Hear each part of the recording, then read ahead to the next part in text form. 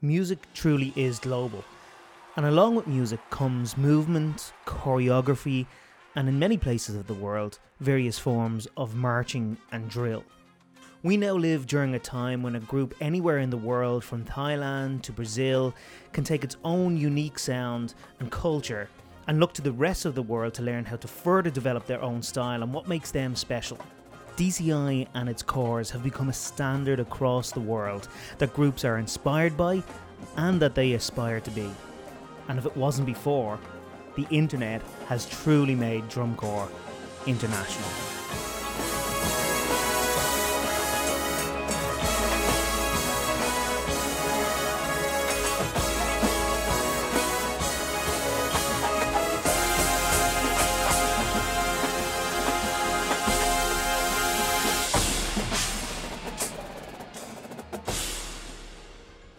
So, Mallory, we're recording this on the anniversary of the first ever Celtic Band Festival here in Ireland. And that's actually when we met. Well, we met on the build up to that festival, but that was the Mm, reason that we got to know each other and our mutual love of all things marching band and drum corps. yeah, we were. I remember. Well, we were just chatting earlier, and I was getting the Facebook memory notifications. And it Hmm. was a year ago today. I was getting all the notifications about all the pictures that I had been taking during the Celtic Band Festival. And I just, like, it was nice to think back on it, and at the same time, I just got kind of sad because I was like, oh, we don't get to do that this year.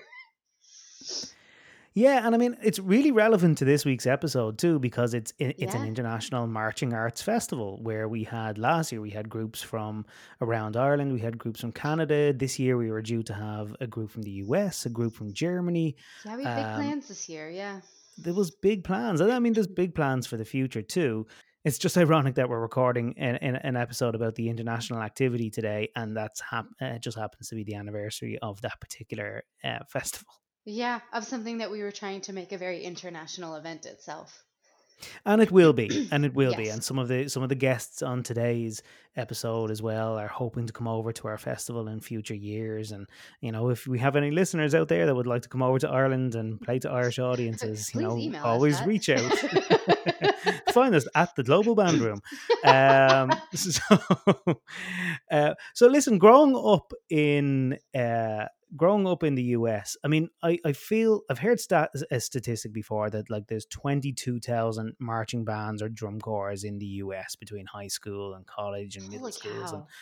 yeah, that's a little bit of research done by DCI in the past about this sort of thing. And because you have such a big network and such a big community of bands and competitions over there, I guess there's probably no real sense of what's happening internationally. I mean, of course, we're always looking at what's happening in the US here, but I'm sure you don't really need to do that. Yeah, it's like one of those oh, what is it? Is a two-way mirror, one-way mirror where you can see in but the people inside can't see out. It's like tinted glass or something, yeah. Yeah, it's kind of what it feels like because growing up I was watching marching band at least since I was a little kid because my there's a big gauge gap between me and my brother. And so he did marching band as well. So I've been watching marching band since I was a little kid, and I had no idea that it existed anywhere else outside the U.S. And then I got into drum corps, and I genuinely didn't realize that there was the activity outside of the U.S. still, which is odd because it's called Drum Corps International. So you'd figure at some point you would question, oh, is this actually an international event? And then I want to say it was towards the end of the season, my second year. So I'm pretty sure I was with Blue Knights that year. And I remember a group came over from, I want to say, Japan. And I feel bad that I don't remember the name of them, but it was the first time that it registered with me that other kids in other parts of the world were just as excited about this event as I was. And the international part of it actually kind of clicked for me then. At like nearly the end of my marching career, I finally realized that, oh, people around the world actually do this as well. Without doubt, the rest of the world does look to the US in terms of progressive marching arts and design and so on. But there's a lot of interesting things for anyone that's so inclined to go and find online. I mean, you're thinking of like and I always get this name wrong, but like the Takabana marching band, the girls marching band from Mm. Japan that are doing amazing stuff. And then there's some incredible Brazilian bands, and there's some really cool marching bands around Ireland that are like Yeah. accordion bands, and Yeah. so there's a different flavor, and where it might not meet the same standards, and definitely like the likes of the Takabana marching band in Japan certainly does, but some of the other bands around the world mightn't meet the same standards of design and Mm. execution. They bring a culture and a difference that I think is just really, really interesting. So it's definitely worth looking outwards from the US to some of these other countries. I feel like I say this every week, but this episode truly does have a lot of great guests and information. So here we go. Let's start close to my home with my neighbours in the UK. Hi, my name's Adam Thompson. I'm currently the chairman of Marching and Performing Arts United Kingdom, which is the overall not-for-profit, the charity that looks after the Drum Corps United Kingdom activity and the Winter Guard United Kingdom activity. I took over the charity in 2006 and still here to this day. The vast majority of marching bands and drum corps in the UK have come out of youth activities, the Scouts, the Boys Brigade, the Sea Cadets. And if you look back, most of the drum corps that formed DCUK had all at some point in the very not too distant past from 1980 been involved in one of the uniformed youth activities, as I say, Scouts, Boys Brigade, etc. And what tended to happen, that was my history. I started in a Scout band. And part of the history of that was that the Scouts and the uniformed activities sort of had a set thing that you could do as a band that belonged to that activity. For instance, with the Scouts, you had to wear Scout uniform. You couldn't wear any other uniform at all. It had to be the Scout uniform. So way back then, there was a number of people that wanted to expand, wanted to do things differently. And I think that's how a lot of the drum corps became drum corps. Most of them were very good marching bands, show bands, so not military style, but they were show bands that became drum corps, being influenced by the music that was being performed by the drum corps from DCI. So they all of them started as marching bands. Very seldom did anyone, and probably looking back in the history, you could probably count them on one hand, the amount of drum corps that have started as a drum corps. They've actually come from being a marching band, not necessarily a military style marching band, but a show style marching band, that then have become a drum corps because they've taken that style.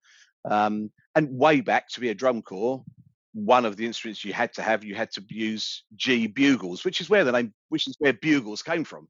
They were just larger bore trumpets, but they were pitched in the key of G. And it wasn't, no, how long ago it was now, probably 10, 15 years ago, maybe. Slowly things have loosened up. Previously, when we first started, there was no pit area. So almost everything that's happened in the UK has happened as a result of the changes that have happened in the US. We have almost followed suit a few years later, and that was the same with the instrumentation. Corps now do not have to use, either in the UK or in the US, G bugles, and G bugles have almost disappeared now from production. I don't know where you would ever find someone that would manufacture a G bugle now. It's just because people just don't play with, they just don't perform with them anymore. And if you look at all the different forums and websites, if you go back to the people that were involved in the activity in the 70s and the 80s, they are still very much, they want to hear a corps playing G bugles. But that's where the title bugle came from, as opposed to the military style bugle, which was the smaller non-valved type instrument. These were valved instruments, in some cases only two valves, and in a lot of those cases, one of those valves was a rotary valve, so it actually was, it wasn't up and down, it went round. So they were all called bugles because they were larger bore instruments. So that's sort of where it all started, really, and that's why it became Drum and Bugle Corps. Weirdly, most people, especially in the UK, would still affiliate a bugle with being a military instrument. DCUK had at least between 40 and 50 member corps. When it started, it was, and the first year was about 12, but then lots of marching bands converted over to being a drum corps, converted over to having the G bugles, and at its height, there was at least 40, 45, 50 corps as part of DCUK. As the months and years have gone on, the numbers have dwindled. Back in 2005-6, which is sort of the period when I took over, we were actually, DCUK was down to 3 member corps. And that was a hiatus there as to what we do and do we continue. Thankfully, the 30th anniversary, I think it was, or the 25th anniversary, which one was it? It was an anniversary of DCUK. We made a decision to rebrand the activity. The old logo which DCUK uses, which was modelled on the DCI logo, was bought back because the logo had been changed by the previous administration. We bought the old logo back, and that year we went from 3 corps to, I think we had 18 or 19 when we celebrated our 30th anniversary, and we had a big influx of members, etc. We're now hovering around 10 to 12 members of DCUK each year, which, when you look at all the other activities that go on and the other marching band associations, we're doing all right. Because once again, we're only looking at drum corps. We don't cater for military style bands. So they would never become a member of DCUK because we're not set up for that sort of organisation. So it's between 10 and 12 corps is our average now over the last 2 or 3 years, which we'd love to have more, but we've got all bar about 1 drum corps competes in DCUK. So we're happy that we're getting the drum corps want to compete within DCUK. A lot of them will do other activities as well and compete in other genres, and they'll compete within the British Youth Band Association, which is great because we want the corps to go out and perform in front of the public. And the more options they get, we offer 4 competitions and a finals each year. That's not much when you consider the amount of time and effort and work a corps puts in. So, but from DCUK's point of view, say, it has dropped in its heyday, say 40, 50 units, and we're now between 10 and 12. That still makes us the largest drum corps association outside of North America. So that's something that is still nice for us to be able to say, that we are that. But say, it's not huge, but for the size of the country and the number of other activities that kids can get involved in, we're not doing too badly. When I speak to people in the US about drum corps, they'll most likely hear my accent and ask me about the European activity. Having only found drum corps myself in recent years and through DCI, ironically I know a lot more about the US activity. Alan and other guests on this episode have been there from the start, however, so I asked them about the development of this European-wide competitive circuit. About 10 years ago, I think it was, there was a group of people in Holland that the Dutch activity was not going very well. Drum Corps Holland was down to about 3 member units. So a similar pattern to that happened in the UK.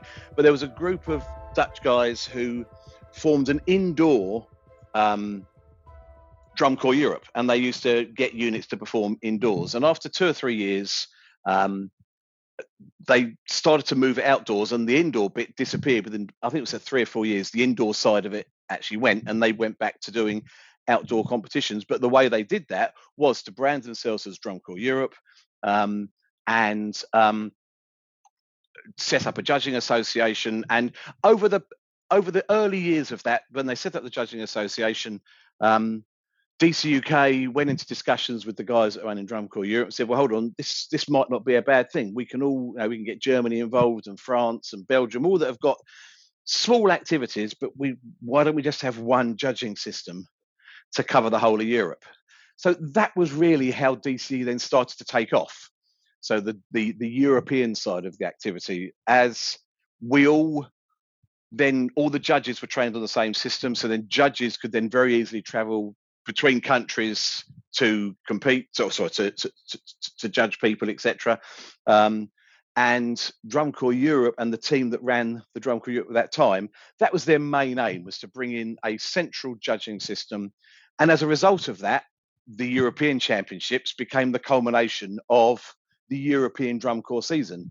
And in most cases, there was in September a German Championships, a Dutch Championships, a UK Championships, and then the final event of the year was the European Championships.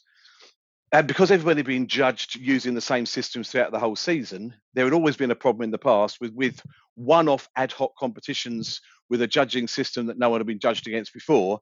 It almost seemed like potluck who was going to win. Whereas this way, everyone had been judged the same system. It was the same pool of judges. And so Drum Corps Europe became the end of season event. So the finals became the end of season event. They didn't actually run any other competitions. They literally just ran the Judging Association and then the European Championships. And that's really how it evolved. And it's evolved like that. And that started to get bigger and more units were getting involved.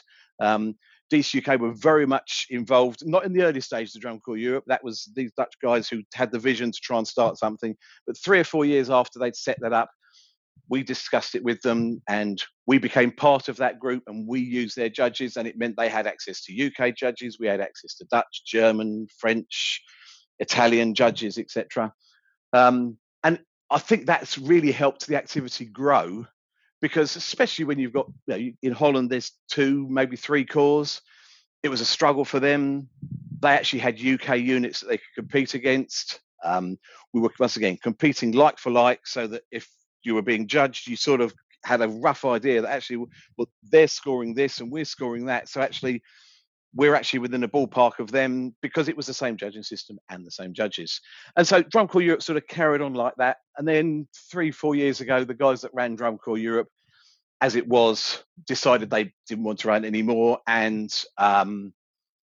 that was their decision to make, and that was fine. It was their organisation. It sort of got handed over to other people to run. And then last year, all the European Drum Corps associations, so that was us, the IMBA, the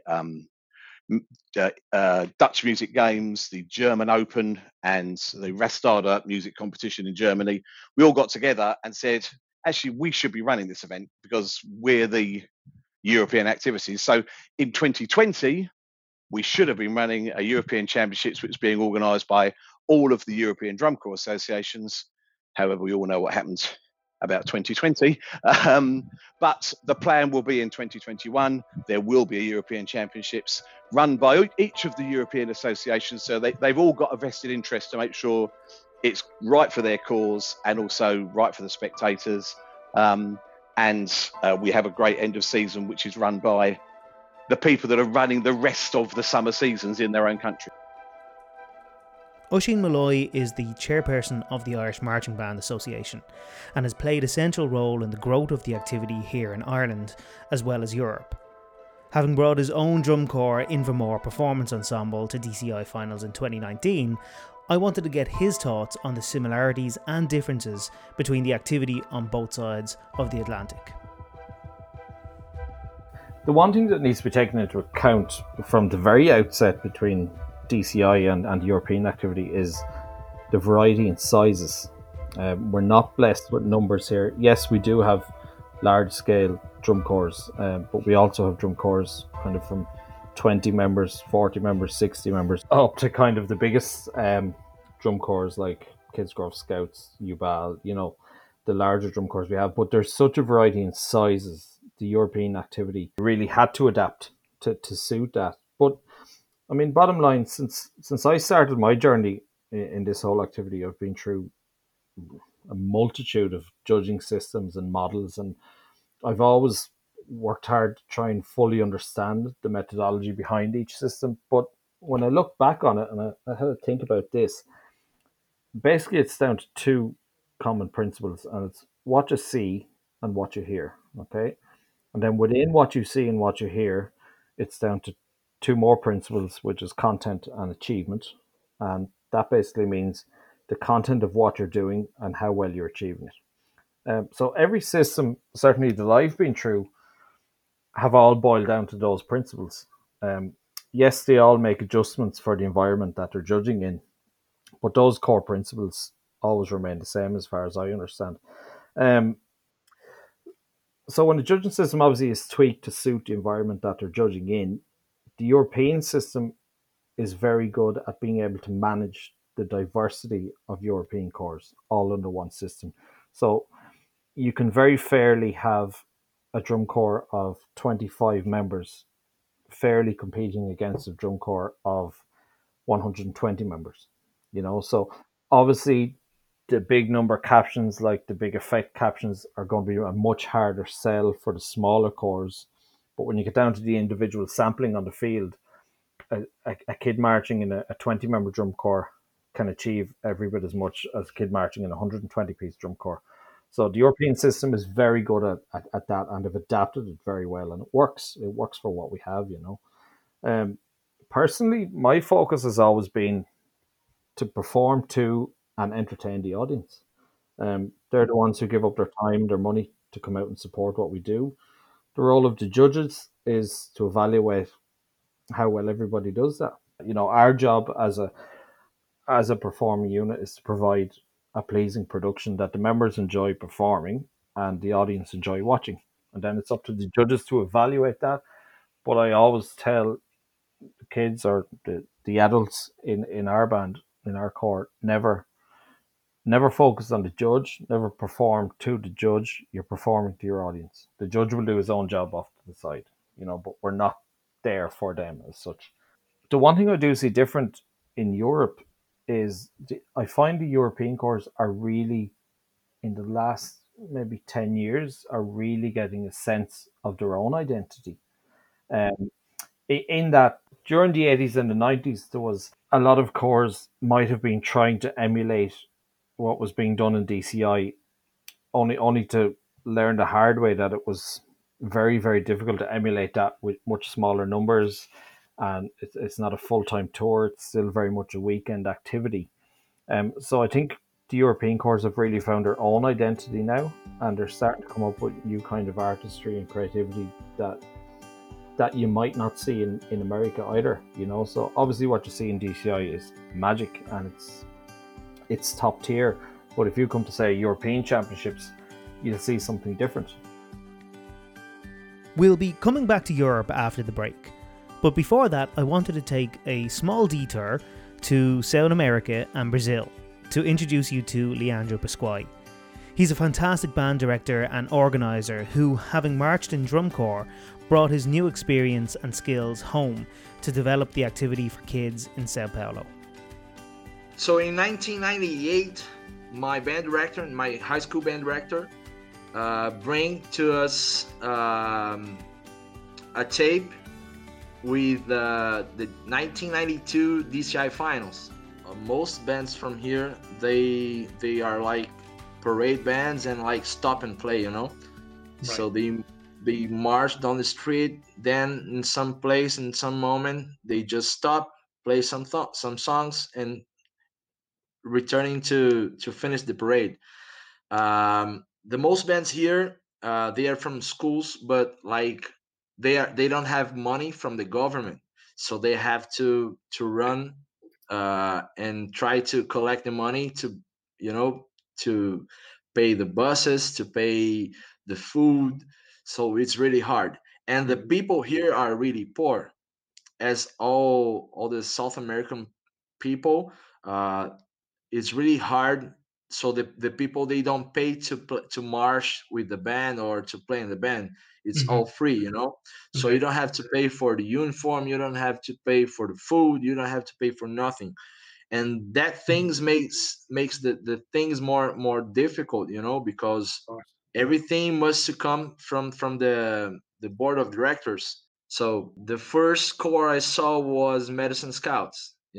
The City of Angels show was really, really cool to see. And then I just put in my mind, I need to do these. I need to march with these guys. I need to learn how to do these, and because the culture is really different. Here is just samba, just Brazilian and South American rhythms, salsa, samba, So it's really hard to learn the rudimental percussion and to play like they if you don't have the culture, you know. So it was really hard to me. So in 1999, my band director decided to bring to Brazil the some core directors, and he was in contact with the Madison Scouts. And that year, I don't know exactly what happened, but was like Southwind and Capital Sound Drum and Bugle Corps. The both corps has a partner with the Madison Scouts. So Pat Sidling, he's a BD director. He was the Southwind band director, core director, and Keith G was the Capital Sound core director, and both came to Brazil. Pat, he's a percussionist, and Keith was a trumpet player. So both came to Brazil to work with my band, and so every year they just came out and work like clinics for the 2 weeks. So we learned so much from them. So when I finished the high school in 2002, I decided to audition to DCI. And that moment, Keith G was living in Brazil. And so he helped me a lot with this. I sent my tapes for a lot of drum corps in there. And then I decided to come to US and start that dream, you know. 2003, I marched with the Blue Stars, and was a really, really, for sure, the best experience of my life, you know, as a musician, because it was really hard to me. I didn't speak English. Uh, was really hard to learn English, and also to learn the techniques, because was, you know, I played marimba in the Blue Stars, so I had to learn there how to play with the Stevens technique. Actually, I was playing with the Burton and the traditional grip from the marimba, so I had to learn another grip there during the audition. So it was really fun, and I learned so much from them. You know, the name was Visions of Blue. Was really fun. We played. Our opener was Gevorkna Overture, I think, was the same. Yeah, was the same music, same song. Cavaliers did in 1992, so was really fun. And that year we won the DCI Division 3. So for me it was really cool, because yeah, I was my first time in US, learn English in that time, learn about drum corps that time, and we did one. You know, we just got the first place, so it was really cool. When I talked to Pat Scheidling, he was in that time Phantom Regiment director, and he told me, "Hey, next year you must come to Phantom," you know. And I was really decided to come to Phantom, but the for us in that time, the dollar was really really expensive, and it was really hard to pay the all the tour and all the things. So I didn't get to do the things for 2004. But you know, I I I think about this, because this start a new cycle here in Brazil, because I was here in 2004, and here happened in 2004 the first WANSB South American Championship. Yeah, so I could help a lot of bands here, so was really good to me too. And after me, three students, mine march in DCI, you know. So it was really cool. Yeah, 2009 was Douglas. He was marching Pacific Crest, the snare line. And then Thiago was marching Caballeros from DCEA in 2012, I think. And then Gabriel was marching with Colts in 2013.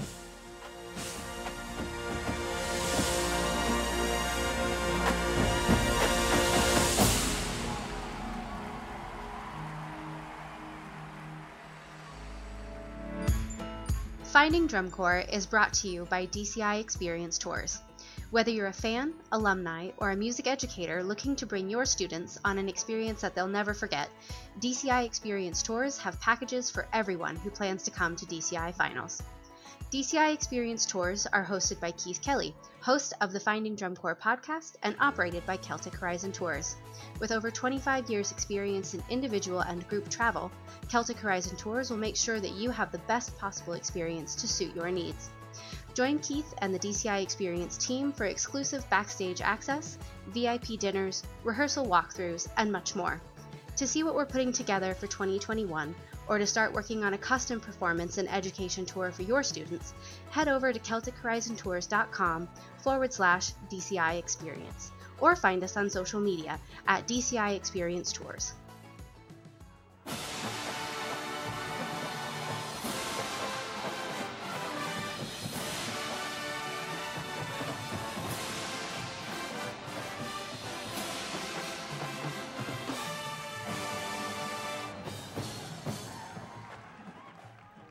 Before the break, we heard about the activity in Europe and Brazil. Later, we're going to visit Canada and then return to Europe. But before that, I wanted to talk with the man who introduced me to the activity. In fact, he's introduced people around the world to the activity. John Donovi marched with the Velvet Knights in the 1980s, and today he continues his magical mystery tour, travelling the world, working with international partners, promoting and growing drum corps.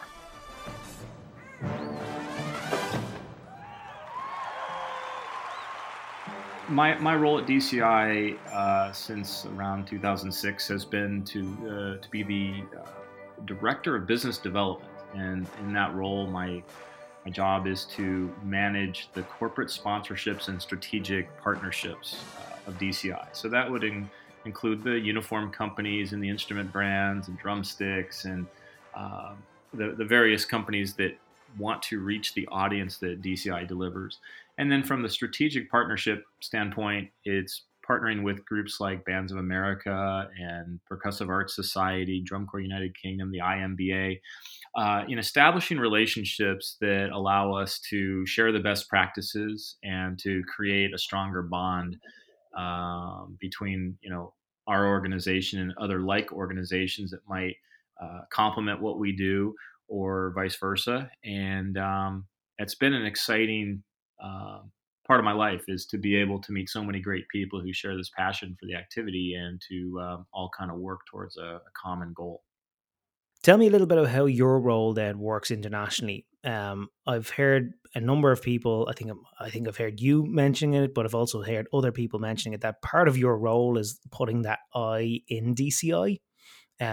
Most people sort of that are involved in drum corps sort of see their own corps and the corps they're competing against, but they don't really see sort of the global impact that DCI has and how it's affecting and influencing other marching arts activities around the world. Because of your role and because of this global business development role, you actually get to see that firsthand. Tell me a little bit about how DCI works internationally and how it extends itself internationally. Sure. Drum Corps International had, around 2012, had really started to look beyond our own borders, as we were really the internet was starting to connect the world much more rapidly.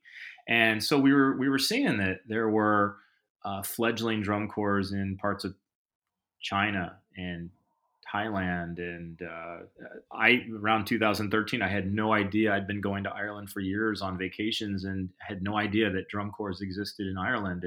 And it was because of social media and the internet that I realized that, wow, there's this opportunity for us to connect. And so we put a strategy together to start to reach out to organizations, associations around the world to say, look, how can we help you? What can we do to help you? And that has led to us now running or co-producing events in over 15 different countries. This summer of 2020, we were scheduled to have more than 11 international groups coming to Indianapolis for DCI World Championships Week, the Sound Sport competition, and the Drumline Battle event. That's unprecedented. In the past, we might have seen a group here and there, one from the UK, maybe another year, one from Japan, but never where we were going to see, double digits. And that's really kind of where we're at. We have been spending the last 5-6 years in developing that, and now it's starting to, come to fruition. The dream of let's really truly make it Drum Corps International, and it's exciting. Yeah, I mean, you can see every year that there's another drum corps or international group that go, and it's their first representatives from their country that actually have made it to finals. I mean, I'm thinking of Invermore, obviously from my own country, from Ireland, Ushi Malloy, who's on the podcast as well, heading over last year and just being that first Irish drum corps after years of DCI actually investing into Ireland and helping to support the activity here through Sound Sport and your own involvement and lots of trips over to Ireland to help try and support it here. Last year, we actually got our first Irish drum corps to finals. And I mean, I had absolutely nothing to do with being there. I didn't help them organize it. I wasn't on the field with them, but I got really emotional seeing that. It was amazing on Thursday at prelims to see all the Irish flags. There was like 100 Irish flags waving in the stands. And to know that the dream of the entire country was resting on this group's performance that moment, and to reflect back on everything that it took to get there. And there's so many people that contributed to that moment, and they're going to catapult Ireland to the next step. I mean, there's already a group from Dublin. The Vikings have expressed interest in coming over in future years. We have co-produced events in Ireland under the Sound Sport brand. So it's just one of those things that kind of ignites a bigger and better thing. It very much like what happened on that weekend in Athlone when we made those individual participants believe they could do something. It's the same thing with Ireland, and it's just banding in general, is that Ireland now believes they can do it. The world believed they could do it, and now they're believing it. And when you believe yourself, you're going to move much quicker, and you're going to make more progress faster. And that's the phase that Ireland is in right now, and it's so exciting to watch. Yeah, it's been a great news story. I think in recent years, the growth and the increasing activity around the IMBA and all of the bands that are trying things out for the first time. It's been great, and actually a big part of that. So to move on to another question, a big part of the growth for the IMBA and that new confidence that they've found in themselves and the new groups coming to it and the increased numbers at competitions, a big part of that has actually been the Sound Sport program. And to a certain extent, Drumline Battle as well. You've actually been at the forefront of helping to develop that concept and bring it around internationally. For anyone that hasn't really heard about Sound Sport, or maybe they have and they think that they know what it is, they think it's small drum corps. It really isn't. So you be one of the best people to actually speak to what Sound Sport is, why it was developed, and how it's actually helping. Because I can tell you firsthand, it is helping people in Ireland, for instance, organize events and competitions. But how is it helping people around the world to actually get involved with DCI and develop their marching programs? Right.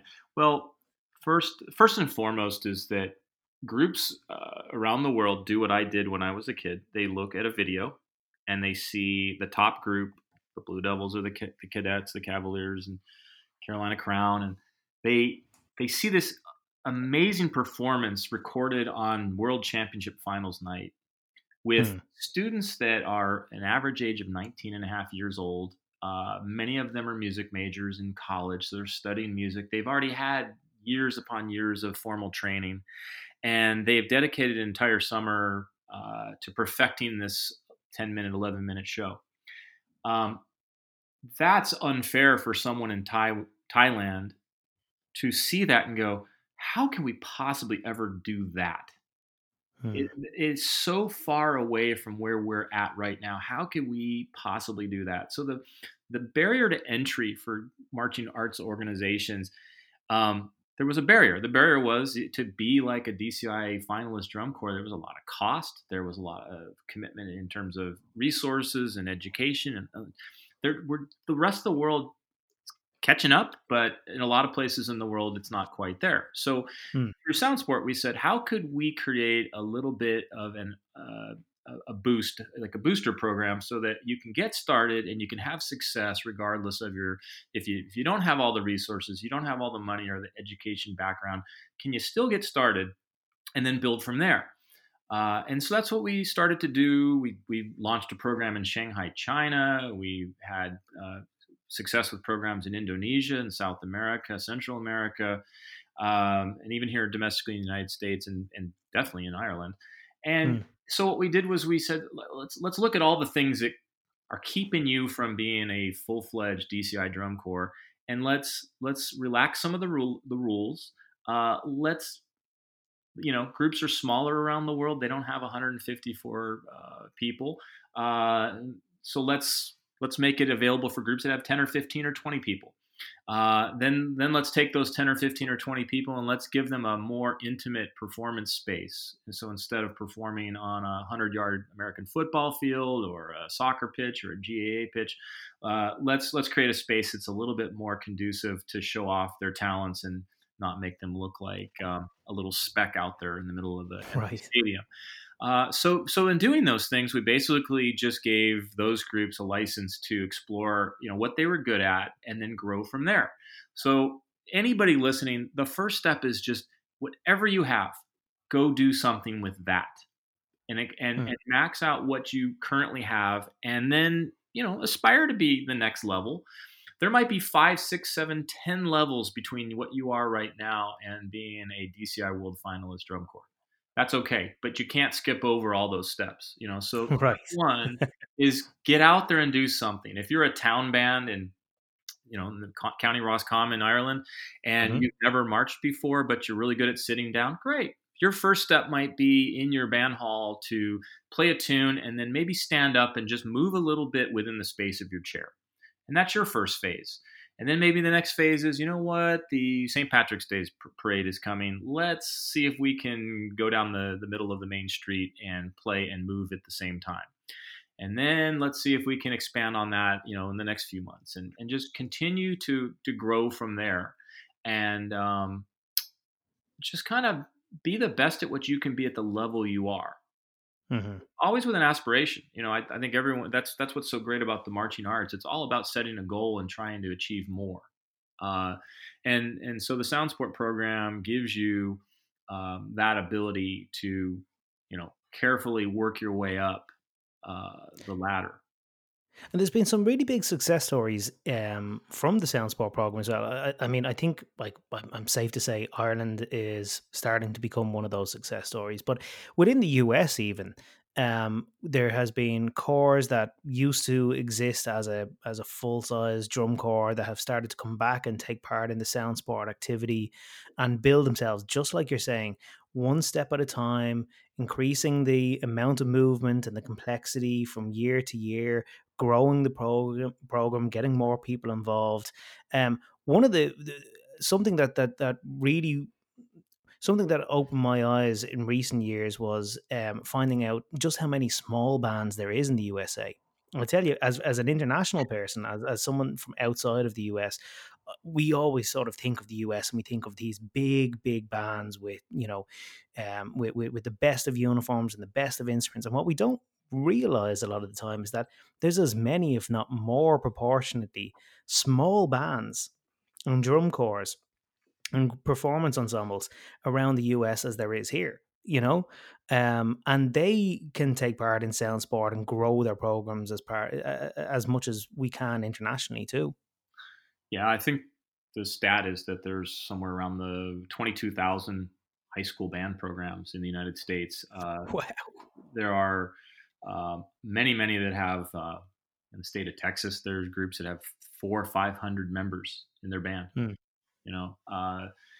There are others that are somewhere around 150 to 200, and then the rest, the other great majority, probably 80% of the groups are under 100 members.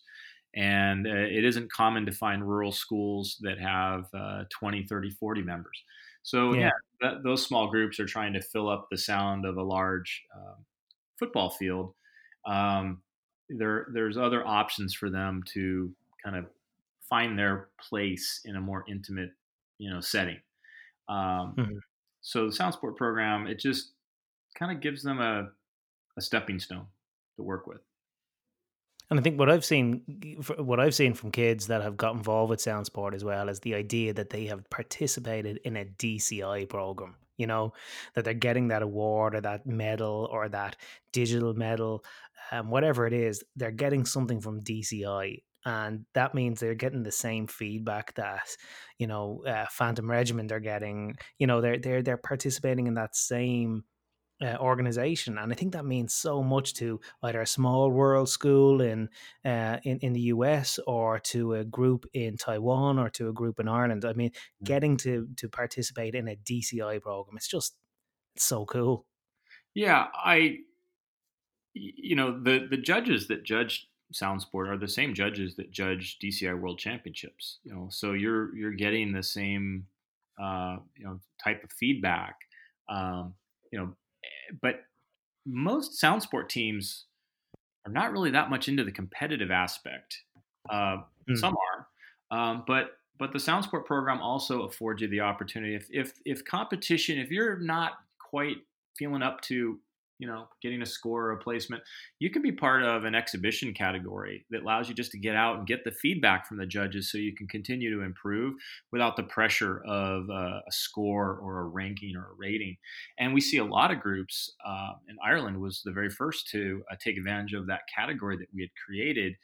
And it was a small tin whistle band. It was an elementary school tin whistle band. And Mm. we hosted an event, and they said, well, we really don't want our kids to feel embarrassed or intimidated, so I don't think we're going to come. It's just not going to work. And we said, nah, come on, come and do the event and just play. Just give them the experience of playing. And they did. And there was no scores, and there was no competitive angle to it. But boy, their parents were proud to see them on the same stage with all the other groups. And I think, in future years, they'll come back and eventually feel the confidence that they can, if they choose to do the competitive route, great. If they don't, they can still participate in the concept without the worry of the intimidation of scoring and that. So the flexibility is, again, we one of the benefits of traveling the world and seeing band programs on all sides of the oceans. We've been able to take the best aspects of each, because there's some great things that go on in Indonesia, and there's some great things that go on in Thailand, and great things that go on in Ireland. I can guarantee you that there's a lot of that is in the DCI Sound Sport program. It is by no means just a U.S. based concept. It's a world concept, and it has been carefully crafted with the needs. Obviously, we can't be all things to all people, but we surely have looked at what makes the most sense, across the board, so we can get as much participation worldwide as we possibly can. We just don't want to create any barriers that keep people from not participating. Okay, let's continue on our own journey now. This time we're heading to Alberta, Canada, to talk with one of the finest marching bands in the world, the Calgary Stampede Show Band. I asked Ryan Hancock to tell me a little about the band and its relationship with Drum Corps International. It's very, very influential in what we're doing here, and it hasn't always been that way. I'd say that probably started in the mid to late 2000s with the programs here in Calgary, but huge influence. It's always been something you look up to.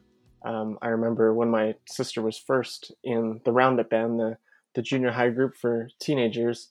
I think one of the first, or maybe the second tour she went on, they actually joined on the Drum Corps circuit for a little bit. They did kind of the pre-show fun marching band thing before the Drum Corps show, and that would have been my first introduction to Drum Corps. Not really getting it, understanding it.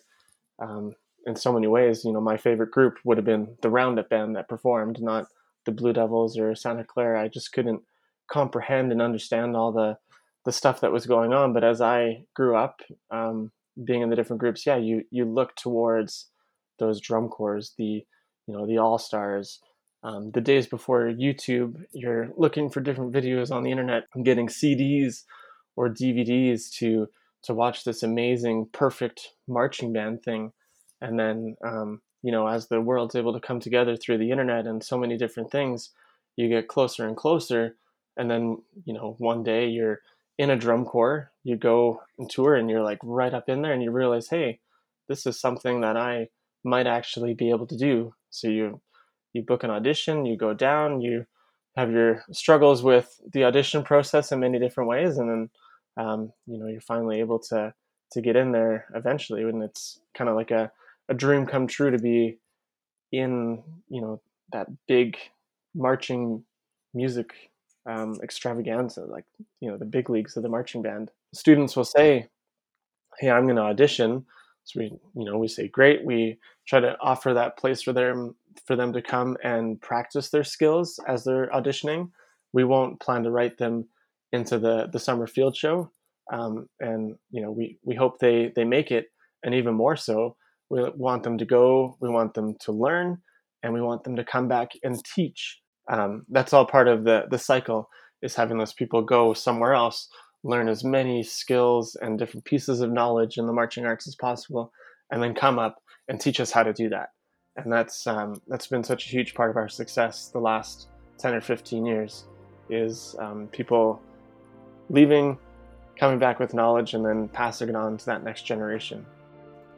Musicians travelling from around the world to be part of the drum corps activity in the US has become ever more common.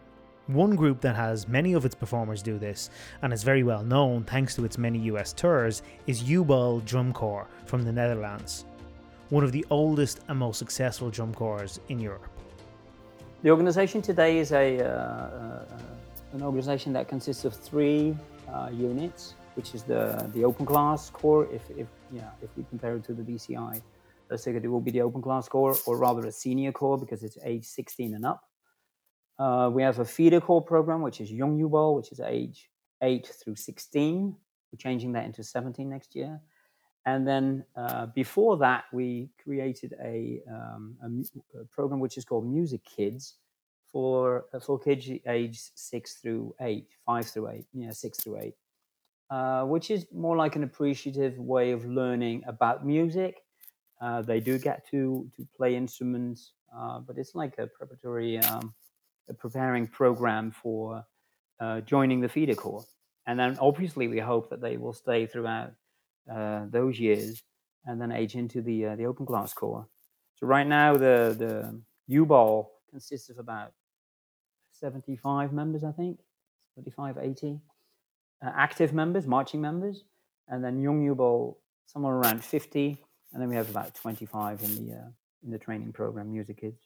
Within the Young U-Ball corps, they usually start young. They don't come to the corps when they're like 14 or 15 or 16, because then they'd rather go straight into the senior corps, into U-Ball. And obviously there's a lot of other interests for this age group nowadays, a lot more than when we were young, and even sports. So we'll try and keep them active and interested in the drum corps activity. U-Ball was formed in 1911, so we're 109 years old right now. So together with Kids Grove, I think they're beat by a year or so. We're the two oldest active drum corps on the globe, I bet. And I know when we come to the States on these tours, this is always in like the announcements. We always put it in like the speaker text, and it kind of in America it works really well. They're way older than the most corps over there. Yeah, so we started as a drum and fife group, as many bands started in the old days. So a couple of flute players, some boys. It used to be an all-male group until the late 1970s. So there's a Dutch organization, the CJMV, which is the equivalent for the YMCA, and that's where we find our roots. So the original first group was invited to play at like a local theater performance and add some music. And they thought it was so cool, so they decided to keep going. And then in the 20s, uniforms were added. Before that, people, the members all performed in their own clothes. And then Jubel became one of the trend-setting drum and five corps in Europe through the years. In the Second World War, we had to shut down the corps because the Germans decided or announced that Jubel was seen as a threat to the state. So rehearsals or performances or anything was forbidden. Obviously, they did rehearse in secret. So shortly after Liberation Day, they performed again. In the 50s, the corps grew to well over 150 members. In fact, Young Jubel was formed in 1932 already because the Jubel became too big to keep adding more people. So that's when we already decided to form the feeder corps, the junior corps. In the 50s, as I said, we grew to well over 150 members, and it was still drums and fifes, and we added some bugles. And together with the other 5 corps, Jubel organized the National 5 Days throughout the country, which was sort of the first competition activity that we were involved in. And then in the 60s, that's when the major change occurred. One of our former members, Wim Schouten, had immigrated to the States, into Pennsylvania, and he got us into contact with the American drum corps circuit, and especially also with Getzen. So we bought a set of Getzen bugles in brass instruments in the key of G. And I think we were the first drum corps ever outside of the United States and Canada to ever use this type of brass instruments, which was quite a riot in Europe because nobody was used to that. Well, beside doing the shows here in Europe, so either in the Netherlands or traveling to Germany every year and occasionally to England, a tour to the US adds a big extra to our activity. First of all, we get the experience to compete and be among the top of the drum corps activity in the States. But it's also a learning thing. Our members do go to all these warm-ups because we're usually on first if we're in the show, so they get plenty of time to see all the top drum lines and horn lines from the top corps in the lot, as we say. And for them, that's a great learning experience too. You heard John Donovi mention Soundsport earlier. My very first exposure to the drum corps activity was Soundsport, a program which I didn't know at the time was brand new. This program has given so many groups around the world the opportunity to be part of a DCI event and has opened the doors to musicians around the world. From US football fields to Irish castles and Lithuanian arenas, this flexible activity has the potential to produce great ensembles, performers and fans the world over. It's been the cornerstone to much of our success in the last 5 years, I'd say. It's allowed us to, rather than having bands and small groups trying to emulate something much bigger, that's just impossible to do with small numbers. They've found their own niche within Soundsport, and it's really working for us. You know, it's allowed us to open our doors to a huge variety of groups rather than just traditional kind of marching bands and drum corps. So it's really working for us. Soundsport has been this great discovery for us, and you don't need to understand what it is. You need to understand this is how much time you have, this is how much space you have, and that's kind of the only rule. For us here in Calgary, it's that opportunity to get our foot in the door, that opportunity to be a part of the larger festival. From a DCUK point of view, Soundsport is really going to be our big future. I think we need to build our activity from the bottom, and the Soundsport genre makes huge sense to getting units. There are lots and lots of small marching band units, small performing units in the United Kingdom. That's what I'd like to build in the UK, that type of thing, because I think that would help us still build the big drum corps would come from that. Until we have that though, so from a UK point of view, I see Soundsport as massively important for us to continue to ensure we have an activity in 10, 15 years time. Before we finish up, let's hear from one of the international corps that had hoped to be at DCI finals this year, Beaches Performance Ensemble from the UK. Beaches Performance Ensemble, we are based in an area called Great Bar in Birmingham. Always have been from that area. Beaches comes from the local estate, the Beaches Estate, where the band obviously was formed, so we've kept that part of the name. To be perfectly honest, we weren't a drum corps in Birmingham in the 70s. We was a traditional drum and bugle band as a boys' brigade, and we literally did play bugles and then E-flats, non-valve trumpets. Girls' brigade joined. Eventually we went to valved instruments, but we were predominantly a show band rather than a drum corps, and we didn't really compete that often. We kind of dipped our toe in drum corps, but we did tend to compete on another circuit, BYBA, British Youth Band Association, which is for more of a general band. You can be a traditional, you can be normal, a show band, you can be a drum corps. It kind of caters for everybody. But eventually we dipped our toe a few times, but when I took over running the corps, which I was only doing for 1 year, and that's over 11 years ago, we decided that was something that we wanted to aim at, and then I think it took us about 4 years before we actually took that leap and felt that the members were not good enough to compete to win, but good enough to be happy with their performance, because to a certain degree the difficulty is different, and we never used to have a colour guard, and that's quite a big thing in drum corps.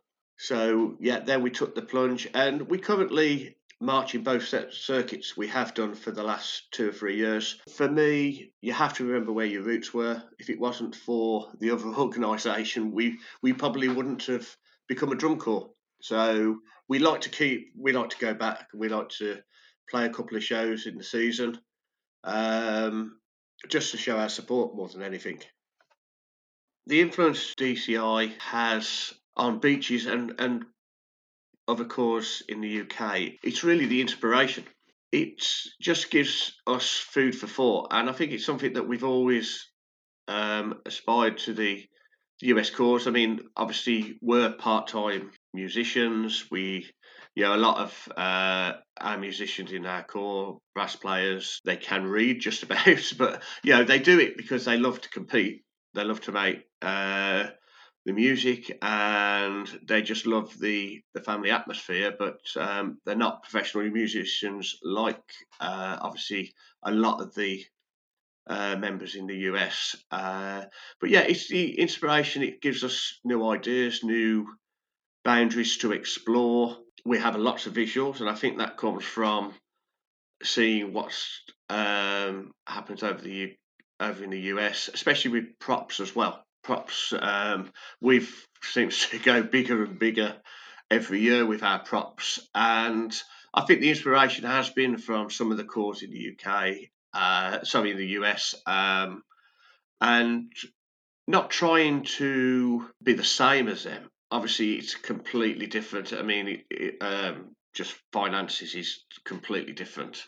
The members want to go and march in a corps in the US. We were going to have one of our members was going to march this year, and we possibly could have 2 members marching next year, depending upon what happens. So yeah, it's something to look up to. We're never going to get to that level, but we just want to try and push our members as much as possible while still enjoying what we do. As you heard from Hans earlier, U-Ball Drum Corps and ensembles around the world look to the US and make huge efforts to tour to the US and finals in Indianapolis. It's a huge part of their growth and can represent a mammoth landmark in their history as they take inspiration home with them that will last for years. This year was our plan to go to DCI, take the corps to DCI, compete in international class I mean, the members are absolutely gutted, but there's nothing anybody can do regarding it. We had already just finished learning all of the show, so the show for 2020 will be the show for 2021. Hopefully ourselves and all the other corps get through these hard times at the moment and are able to put a corps out and we all get back together again. So we're always looking for, okay, what else can we do outside of Calgary to give the best experience possible? Sometimes it's a trip to California or Portland or Brazil or Japan or Europe. And, you know, recently we've been able to add Indianapolis on that. And that's so amazing. It checks so many boxes of what we're trying to do. We're trying to have these high quality performance opportunities, but also give the students a great experience. It really was a dream come true. Even from before the performance, from the first moment that we walked up to Lucas Oil and we stood outside it, it was just such a buzz. I mean, our corps is very, you know, we're a small corps and we've built it together as a family and as a team. And everybody in it is very passionate about drum corps. So to be standing outside the mecca of Lucas Oil Stadium was just such an amazing feeling, knowing that we were going to perform in there in a day or two. When we got in on the field, it was one of those moments of my life that I'll never forget. A sincere thank you to all of my guests on this episode. Alan Thompson, Oisin Malloy, Leandro Pasquale, Ryan Hancock, Hans Kloppert, Andrew Dallison, my co-producer Mallory Anderson, and a special thank you to John Denovi for all his support and work for the activity around the world. I know all of my guests on this episode agree. If you've enjoyed this episode, why not go and show your support for some of these international organisations, bands, drum corps on Facebook and Twitter, and let them know how much you enjoy them and appreciate their efforts and hard work. Thank you as always to my friends at DCI for their support and encouragement with this project, and thank you to everyone who has reached out with positive messages and helpful information. If you'd like to contact me, you can at keith@bandsofireland.com or on Facebook or Instagram at The Global Band Room. As always, if you've enjoyed the show, please head over to dci.org and if you can, make a donation to the March On Fund or to your favourite corps or sound sport team this summer. And until next time, march on.